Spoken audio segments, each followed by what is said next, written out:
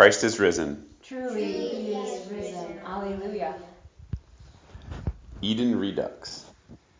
You know, that's what we're calling our new apostolate. Remember what redux means? Renewed.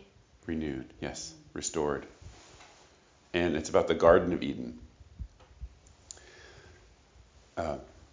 Father Brian sent me something that was really wonderful.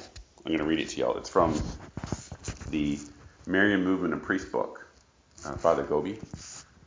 And it's perfect. Listen to this. These are words of Our Lady. So listen very carefully.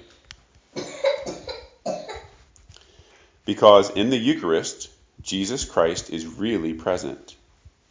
He remains ever with you, and this presence of His will become increasingly stronger, will shine over the earth like a sun, and will mark the beginning of a new era. The coming of the glorious reign of Christ will coincide with the greatest splendor of the Eucharist.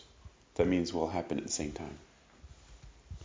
Christ will restore His glorious reign in the universal triumph of His Eucharistic reign, which will unfold in all its power and will have the capacity to change hearts, souls, individuals, families, society, and the very structure of the world.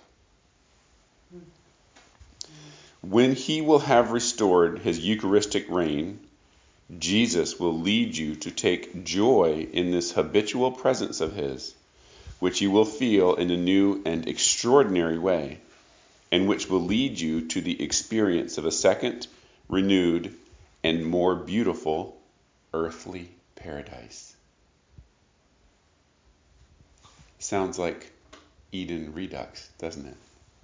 Let me read that last part again. When He will have restored His Eucharistic reign, Jesus will lead you to take joy in this habitual presence of His, which you will feel in a new and extraordinary way, and which will lead you to the experience of a second, renewed, and more beautiful earthly paradise. That's amazing. We know it's coming. We know we need to pray for it. We know we always ask for Jesus to bring His kingdom, for the reign of Mary, like the heralds of the gospel say. The triumph of our immaculate heart, of Mary's immaculate heart, that she promised us at Fatima. The era of peace.